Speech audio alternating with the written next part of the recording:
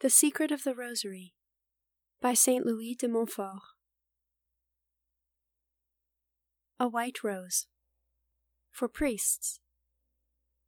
Dear ministers of the Most High, you, my fellow priests, who preach the truth of God, and who teach the gospel to all nations, let me give you this little book as a white rose that I would like you to keep. The truths contained in it are set forth in a very simple and straightforward manner, as you will see. Please keep them in your heart, so that you yourselves may make a practice of the Holy Rosary and taste its fruit. And please have them always on your lips, too, so that you will always preach the Rosary, and thus convert others by teaching them the excellence of this holy devotion.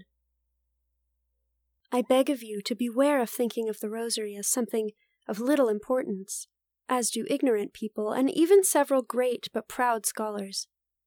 Far from being insignificant, the Rosary is a priceless treasure which is inspired by God.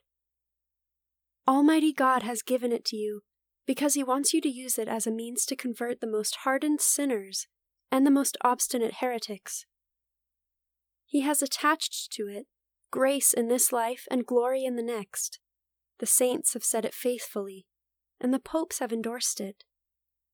When the Holy Spirit has revealed this secret to a priest and director of souls, how blessed is that priest! For the vast majority of people fail to know this secret, or else only know it superficially. If such a priest really understands this secret, he will say the Rosary every day and will encourage others to say it. God and His Blessed Mother will pour abundant grace into his soul, so that he may become God's instrument for His glory. And His word, though simple, will do more good in 1 month than that of other preachers in several years. Therefore, my dear brethren and fellow priests, it will not be enough for us to preach this devotion to others. We must practice it ourselves. Even if we firmly believed in the importance of the Holy Rosary, but never said it ourselves, people could hardly be expected to act upon our advice, for no one can give what he does not have. Jesus began to do and to teach. Acts 1:1. We ought to pattern ourselves on our blessed Lord, who began by practicing what He preached. We ought to emulate St. Paul, who knew and preached nothing but Jesus crucified. This is really and truly what you will be doing if you preach the Holy Rosary. It is not just a conglomeration of Our Fathers and Hail Marys, but on the contrary, it is a divine summary of the mysteries of the life, passion, death, and glory of Jesus and Mary.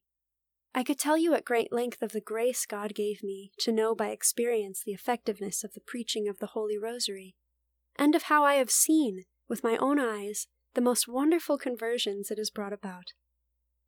I would gladly tell you all of these things if I thought that it would move you to preach this beautiful devotion, in spite of the fact that priests are not in the habit of doing so these days.